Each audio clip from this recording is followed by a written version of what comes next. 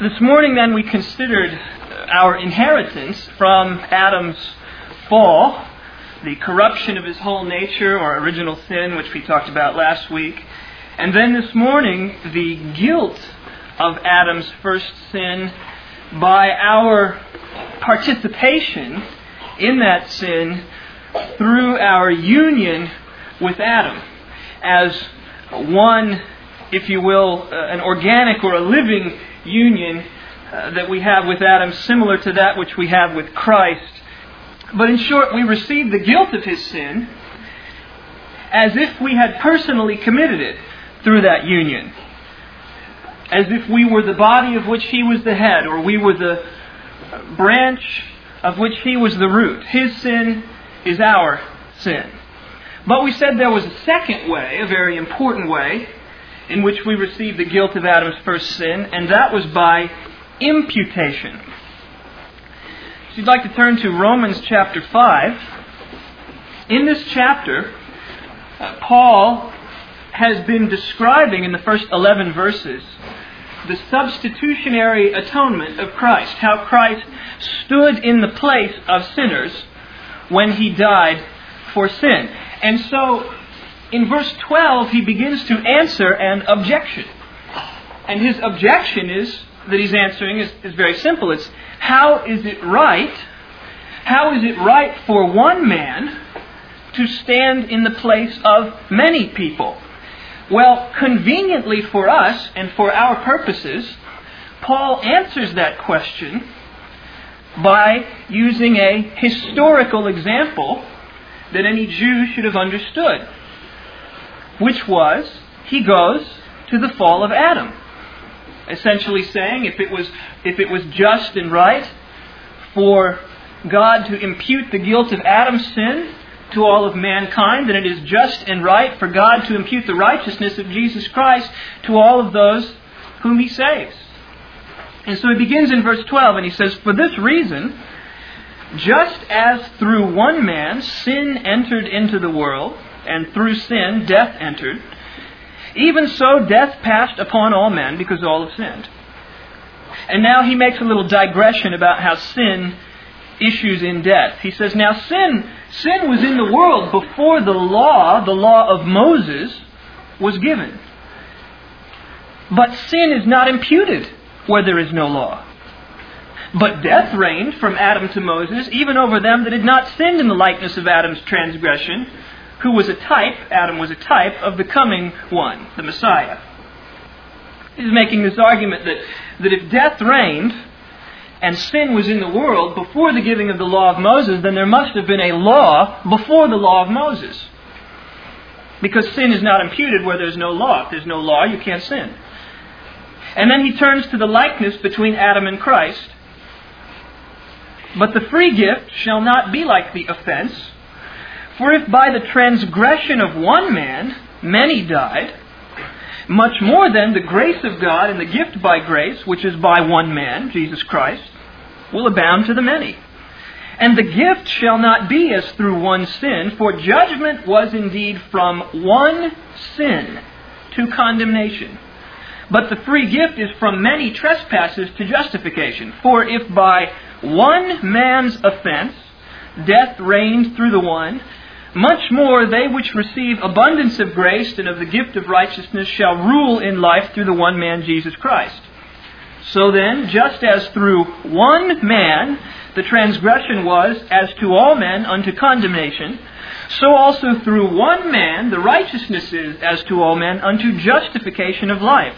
For as by one man's disobedience many were constituted or made sinners, so by the obedience of one shall many be constituted or made righteous. Now, this is like a refrain in this passage. It's like over and over. I mean, he's like hitting you in the head. I mean, if you can't get this passage, you can't get anything in the Bible. By one man, condemnation came, sin came, death reigned by one man. And by one man, justification unto righteousness. So we have then this concept of the guilt and consequences of Adam's sin imputed to us. Now, this is a completely unpopular idea today. Both ideas, actually, both this morning's idea of us participating in Adam's sin through our union, organic union with him, living union, and also this idea of Adam's sin being imputed to us. It is unpopular with Arminianism because it overturns all of the presuppositions of Arminianism as regards the work of Christ. It is unpopular with dispensationalism because it is the foundation of what we call covenant theology, which we'll come to. And dispensationalism has completely confused that whole idea. And it is even unpopular with political conservatives because they object to the basic fundamental concept that you might be responsible for someone else's sin. I read recently, it was several months ago, happened to pick up a New American, which is a production of the John Birch Society, and they were taking the Pope to task because the Pope was apologizing. He's been apologizing a lot lately, but I believe this particular incident was apologizing for how the Roman Catholic Church treated the Jews during the Holocaust. And the comment was not to question the sincerity of the Pope's apology or anything, a legitimate line of investigation. Rather, what they said was that the Pope was giving in to socialism by implying that you might be responsible for somebody else's sin. And they went on angrily berating the Pope for embracing this concept. Now, I must say that it is not surprising, given the fact that the John Birch Society was founded by a Unitarian, John Welsh. And Unitarianism also rejects this theory. In fact, Unitarianism just flat out rejects the gospel, but it fits nicely with contemporary political conservative thought because it says you're responsible for your own good deeds and your own bad deeds. And if you go to heaven, it's because of your own good deeds, and if you go to hell, it's because of your own bad deeds. And that's the end of the discussion. You won't go to hell because of somebody else's bad deeds, and you won't go to heaven because of somebody else's good deeds. So they don't like it either. So nobody likes this idea, this poor, despised doctrine on which the whole gospel turns. So let's give ourselves a definition to start with, so we can understand this. Adam related to God not only by way of nature, I'll come back to this, but by way of covenant. In this covenant, or legal arrangement, Adam was appointed to act as the representative of all mankind. So when Adam sinned, he did not sin only for himself, but as the legal representative of all mankind. And when Adam fell, he did not fall only for himself, but as the legal representative of all mankind. And so the guilt of his sin and the punishment, the legal consequences of that sin, fell not only on himself, but on all mankind, which he represented. And that is the doctrine of imputation. Now, this definition that I've given you is the cornerstone of what you will see referred to as federal theology or covenant theology. It is the backbone of every historic Reformed confession of faith, including our own 1689 confession. Now, because this is probably new and somewhat unfamiliar, we'll take a look at it item by item, our definition.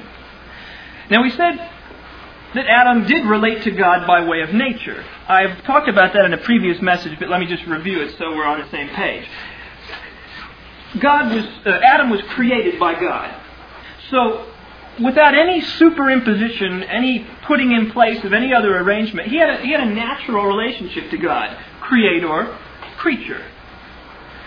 And while Adam stood, he had fellowship with God, and he had a living union with God. And he had life, not as a reward for his good works, but as the blessing that resulted from being in union, in living union with God.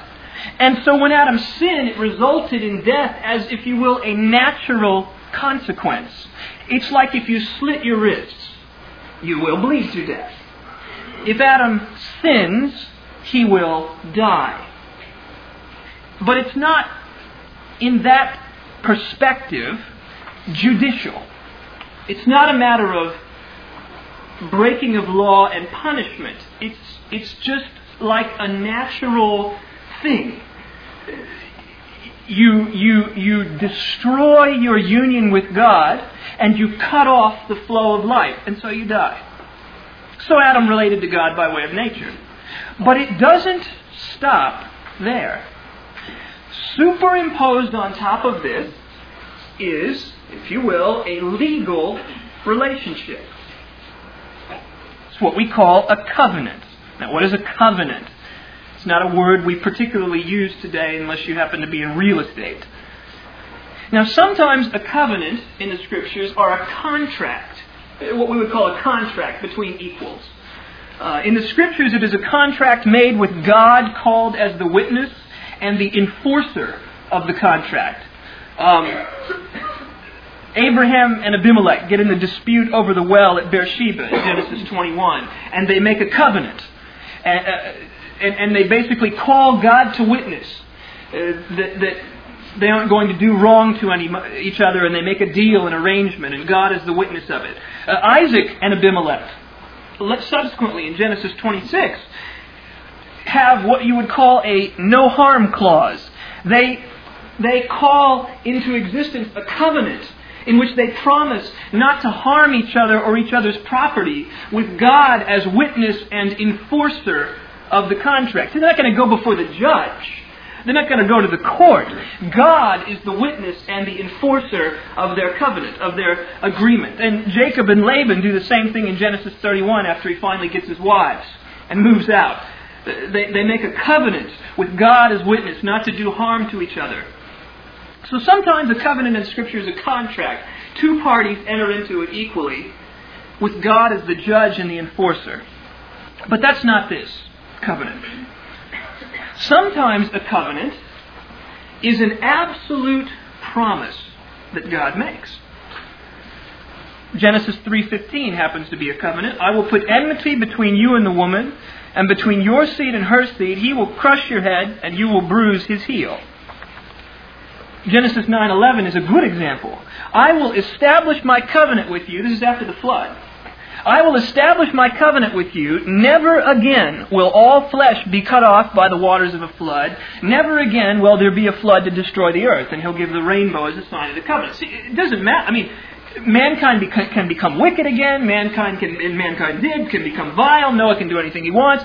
God will not destroy the earth again by a flood. That's his covenant. He's establishing it. It's his absolute promise. Genesis 22:18, in your seed all the nations of the earth will be blessed, he says to Abram. The Abrahamic covenant. It's an absolute promise of God. And finally, and perhaps most importantly for us, Jeremiah 31:31, behold, the days come that I will make a new covenant with the house of Israel and with the house of Judah. Not according to the covenant that I made with their fathers, which they broke, but this shall be the covenant that I will make with the house of Israel. I will put my law in their inward parts and write it in their hearts. I will be their God, and they shall be my people. That's the new covenant. Absolute promise. God declaring what He will do. And no one's going to stop Him from doing it. We might call these covenants, in fact, we ought to call them, covenants of grace. In fact, each one of those happens to be in the progress of the covenant of grace by which we are saved. But that's a whole another 20 sermon message. So we won't go there. Then there is a third kind. It keeps cropping up in the Scriptures. It's what we can call the covenant of the law. Now, we're accustomed to thinking of the law in many ways. The transcript of God's holy character, the description of who God is and what He's like, the instruction in righteousness as to how God would have us to be. We think of it this way. But in the Bible, the law is given in a very specific form. It is given as a covenant. Now, in this kind of covenant of the law, you have a legal arrangement in which there are, big word following, stipulations, what we would call commands, requirements, conditions. And for those who fulfill the stipulations, the requirements, the conditions, what we would call covenant keepers, there is a reward promised, chiefly the reward of life and every good thing. And for those who fail to fulfill the conditions, covenant breakers, there are sanctions or penalties that are imposed, chiefly death. Adam's covenant was the covenant of the law. The Mosaic covenant, also called the Old Covenant, is the second statement and expansion of the covenant of the law, with some particular applications to the nation of Israel. And in point of fact, every person who is outside of Christ is attempting to relate to God through this covenant. We'll come to that. But I warn you, if you die attempting to relate to God under that covenant, you die under its stipulations and its sanctions. Now, this covenant, when it was given to Adam, is sometimes called the covenant of works. That's an unfortunate title, even though it made it into our confession of faith. It's a Puritan thing. It's elsewhere called covenant of nature, the covenant of creation. And in its stripped down form, it reads like this. And the Lord God commanded the man, saying, You may freely eat from every tree in the garden, but you shall not eat fruit from the tree of the knowing of good and evil, for if you eat from that tree, you will die the very same day. That's a very tiny summarized version of what was really going on, but that's the nature of the book of Genesis. You say, well, that doesn't sound like a covenant. Well, Hosea 6:7 has something interesting to say. It says, But they, talking about Israel, they, like Adam, have transgressed the covenant. There have they dealt treacherously against me. See, Adam couldn't have transgressed in one sense the Mosaic covenant because it was, thousands of years off. Adam transgressed his covenant, which was the same covenant in form. Now, this covenant had two parties, two people who were involved in the legal arrangement. There was the triune God, and there was Adam as the legal representative of his entire posterity. Now understand, Adam and God didn't negotiate this. God sovereignly placed it into being because that is His right as the Creator and as the sovereign King. But in this situation, Adam was acting as the legal representative of his whole posterity. So his actions determined not only his success and failure, but our success or failure. Just as through one man the transgression was as to all men unto condemnation. His actions not merely affected our fate, they controlled it apart from any choice, apart from any input, apart from any participation, and apart from any resolve of your or my own one way or the other. That's unfair. I object. I never agreed to be part of that. Well, first of all, can I point out to you that this concept is understood even by the natural man? I mean, parents can act as the legal representatives of their children and engage in contracts which bind them. The whole theory of representative government in this country and in any other that has it is built on the legitimacy of this idea. That elected officials can legally act within the laws, within the stipulations of the national covenant. They can legally act in the name of the people, even in the name of those who voted against them. For example, in the forming of treaties. As long as everything is done in accordance with the stipulations of the legal covenant governing the nation. Israel, when they were under the law as a covenant, was in fact governed by this theory to the point that God would hold the whole nation accountable for the sins of a single ruler. You say, well, that's not fair. I'll give you a couple examples. Eli. 1 Samuel chapters 2 through 4. Eli judged Israel. He governed Israel. This is before the kings. He governed Israel for 40 years. His sons were the priests, the high priest, and they defiled the temple of God with extreme wickedness. Now, God judges Eli and He judges his household. And in fact, He judges Eli's household to eternity. He says, 1 Samuel 3:12, "In that day I will perform against Eli everything which I've spoken. When I begin, I will make an end. For I have told him that I will judge his house forever for the iniquity which he knows, because his sons made themselves vile, and he did not restrain them. And therefore I have sworn to the house of Eli that the iniquity of Eli's house shall not be purged with sacrifice or offering forever." So, there we have Eli and his sons and their actions affecting his entire posterity. But that's not all. Eli was the judge of Israel. And so, in 1 Samuel 4, because of Eli and his sons' sins, the Philistines came and they fought against Israel, and there was a very great slaughter, and 34,000 people were killed.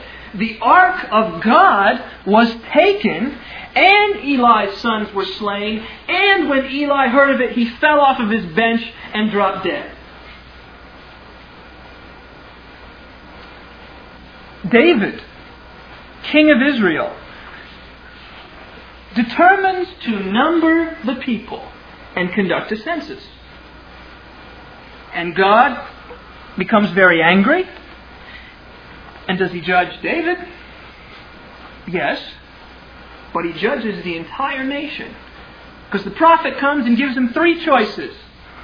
7 years of famine, 3 months of David fleeing before his enemies, which would have meant the disruption of the government and the attack on Israel by a foreign nation, or 3 days of plague.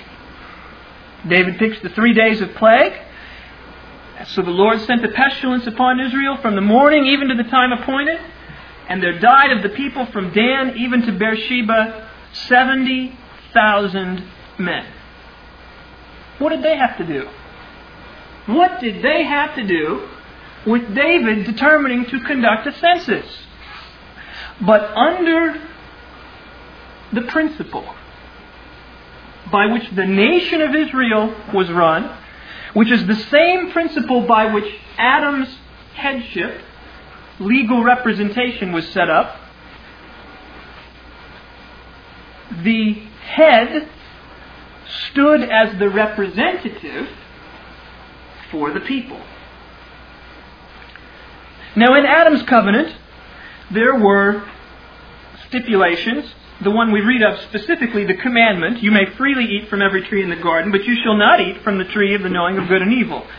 Now, please do not misunderstand and think that God gave Adam one commandment. Adam could do anything he wanted to. Anything he wanted to, except not eat of that tree. That's not it at all. Adam was actually under the entire law as it existed in the Garden of Eden. Of course, there were many things that would come later in the law that didn't exist.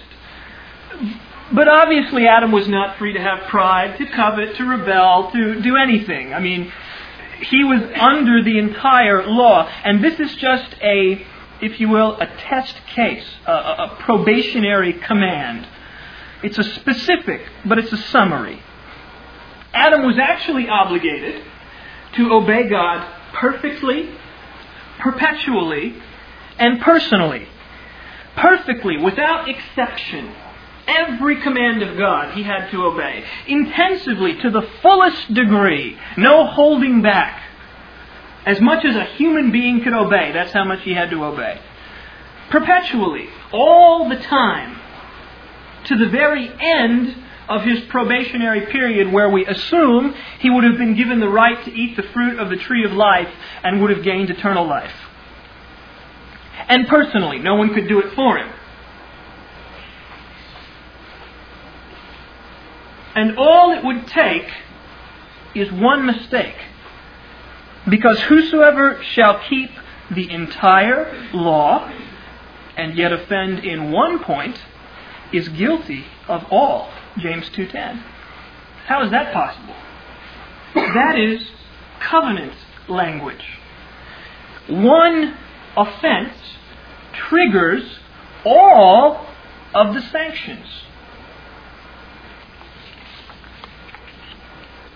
Finally, there were rewards and penalties in Adam's covenant.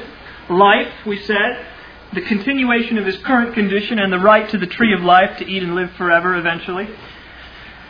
Or death. If you eat from that tree, you will die the very same day. And of course, we considered last week the extraordinarily profound nature of the death that Adam experienced. Now, this covenant was stated again. It was stated again after Israel was taken from the land of Egypt by Moses under the supervision of God to the Mount Sinai in Horeb. And there God made a covenant with Israel. He made it with the nation of Israel as one legal entity. So it included not only every individual and household, but every individual and household that would ever be a part of the nation of Israel, as long as that covenant stood. The Lord our God made a covenant with us in Horeb. The Lord did not make this covenant with our fathers, meaning Abraham, Isaac, or Jacob, but with us, even us who are all of us here alive this day. The Lord talked with you face to face in the mountain out of the midst of the fire.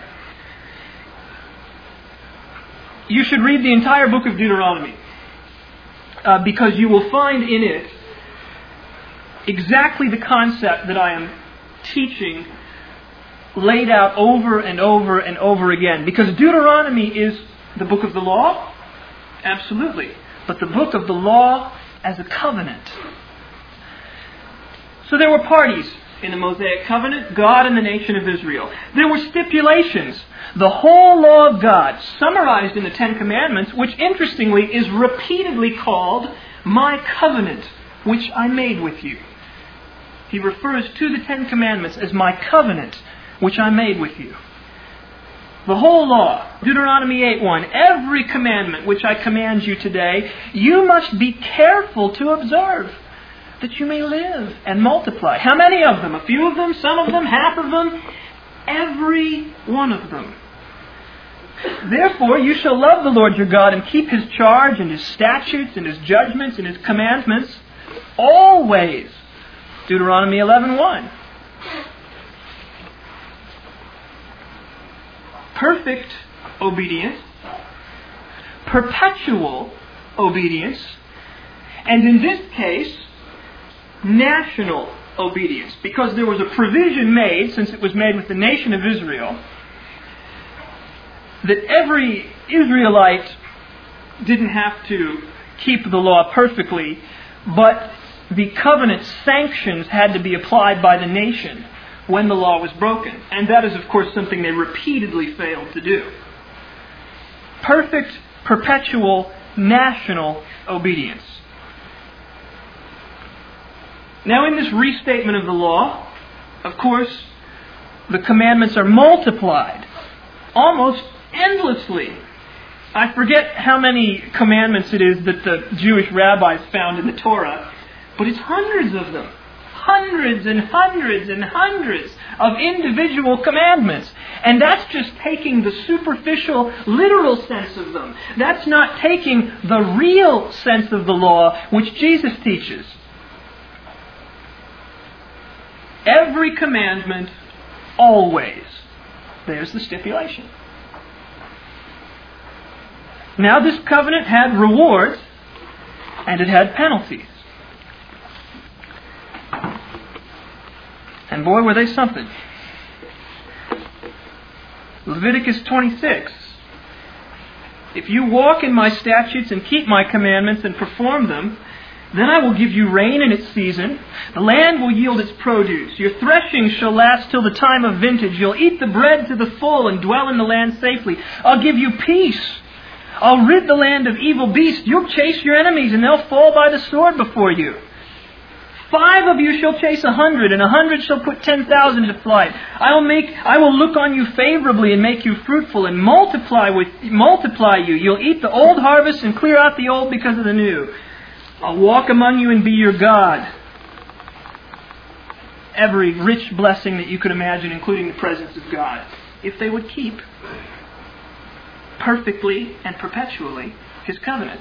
And if they didn't, if you do not obey me and do not observe all these commandments, and if you despise my statutes, I will do this to you. I will appoint terror over you, wasting, disease, and fever, which will consume the eyes and cause sorrow of heart. You'll sow your seed in vain, because your enemies will eat it. I'll set my face against you. Those who hate you shall reign over you.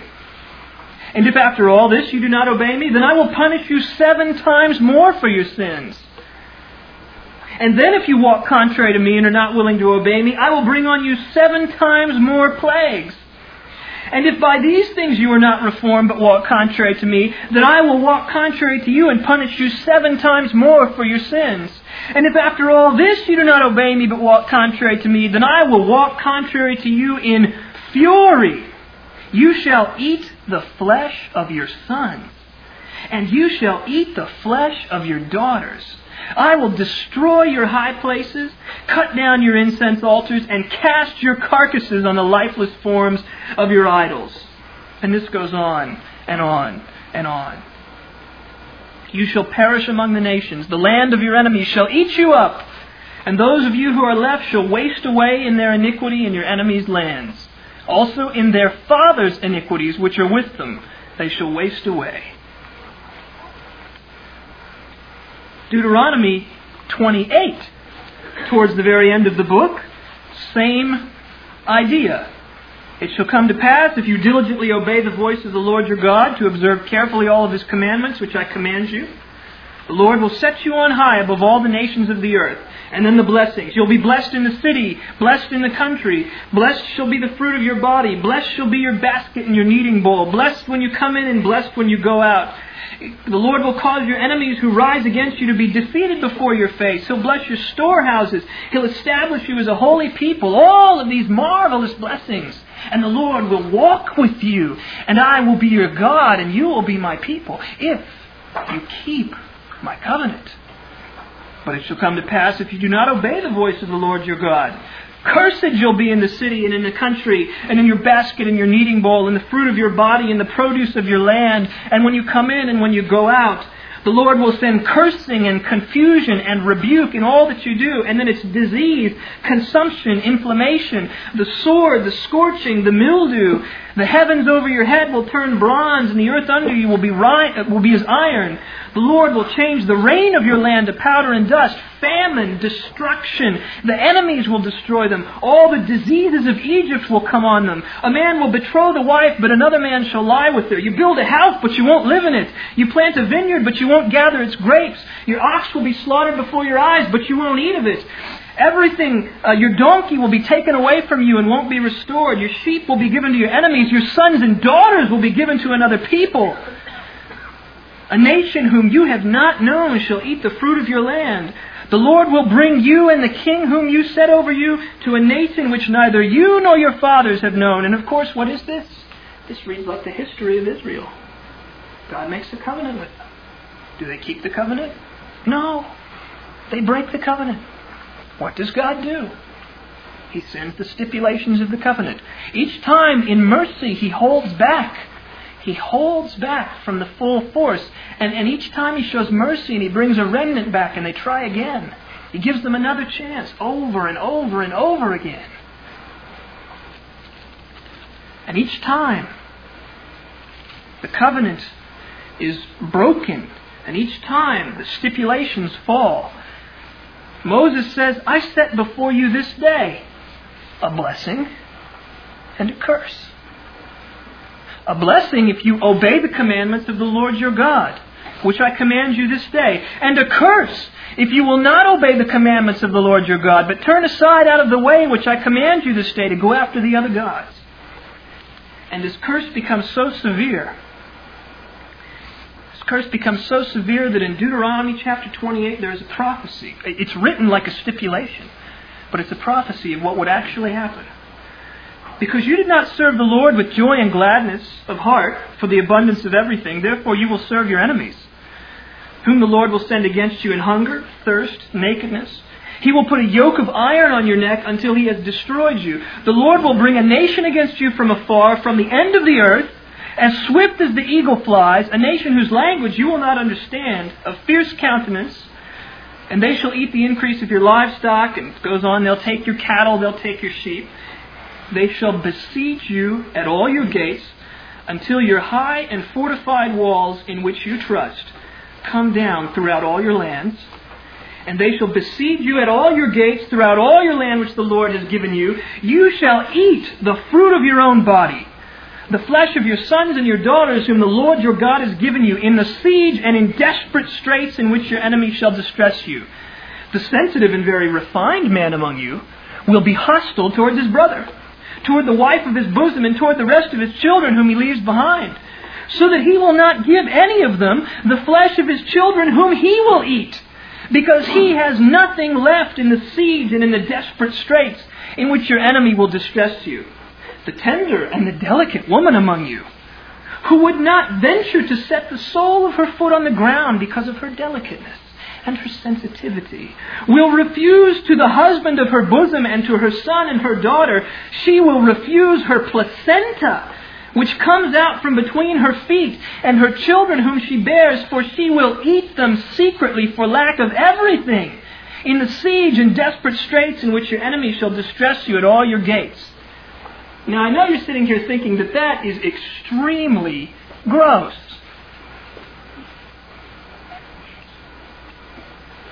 I mean, that's unimaginable. Well, when the time came, when Jesus came, He issued a warning towards the end of His ministry. He said, "Woe to you, scribes and Pharisees, you hypocrites, because you build the tombs of the prophets and adorn the monuments of the righteous, and say, well, if we lived in the days of our fathers, we would not have been partakers with them in the blood of the prophets. We wouldn't have killed the prophets. Therefore, you are witnesses against yourself that you are the sons of those who murdered the prophets.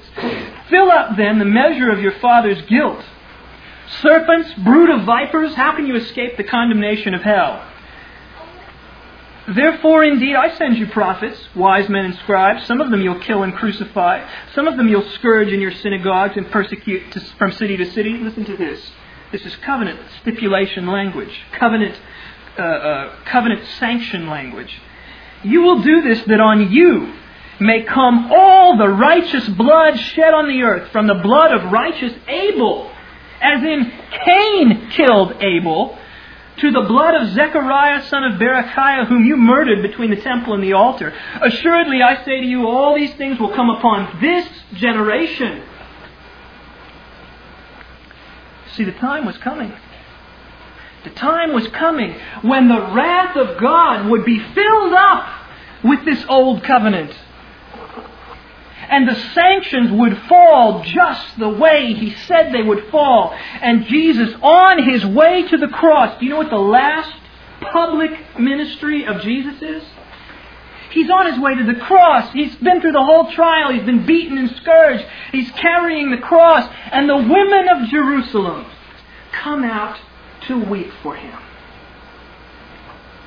And He turns to them and He says, daughters of Jerusalem, do not weep for me, but weep for yourselves and for your children. For indeed the days are coming in which they will say, blessed are the barren, wombs that never bore, and breasts which never nursed. Then they will begin to say to the mountains, fall on us, and to the hills, cover us. For if they do these things in the greenwood, what will be done in the dry? Because not so long after they crucified Jesus, the Roman government in 70 A.D. would decide that they had had enough of the continuous political rebellions of this small backwater nation that was on the edge of their provinces, which annoyed them like a fly. And so they would send thousands of troops to the city of Jerusalem. And they encamped around Jerusalem, and they shut off every gate. And they made war with them, and they slew man and woman and child, and famine came into the city. And Josephus says, Josephus, the great Jewish historian, says that women ate their own children. The judgment of God, the destruction of Jerusalem, the destruction of the temple, which was the relic, the icon of the Old Covenant. Everything the system represented would be destroyed by a nation whose language they did not speak. And so the covenant sanctions of God surely and swiftly fell in that day. Now, the law continued as a covenant. Well, before we get to that, we'll say that Jesus came Himself under this covenant. Because it says in Galatians 4:4, when the fullness of time was come, God sent forth His Son, made of a woman, made under the law, to redeem them that were under the law, that we might receive the adoption of sons. What does that mean, under the law? It means under the stipulations of the law and under the sanctions of the law. And so Jesus came under the covenant of the law, and what did He do? He rendered perfect, perpetual, personal obedience. So that what Adam could not do through weakness of the flesh, Jesus did. The covenant which Adam broke, Jesus fulfilled. The covenant which Israel failed, the true Israel of God, the only Son of God, succeeded. And so, whereby Adam, one man, sin entered into the world. One man, by the transgression many died. One man, judgment was from one sin to condemnation. One man, death reigned. One man, the transgression was to all condemnation. By that same covenant, by one man, would be righteousness of life.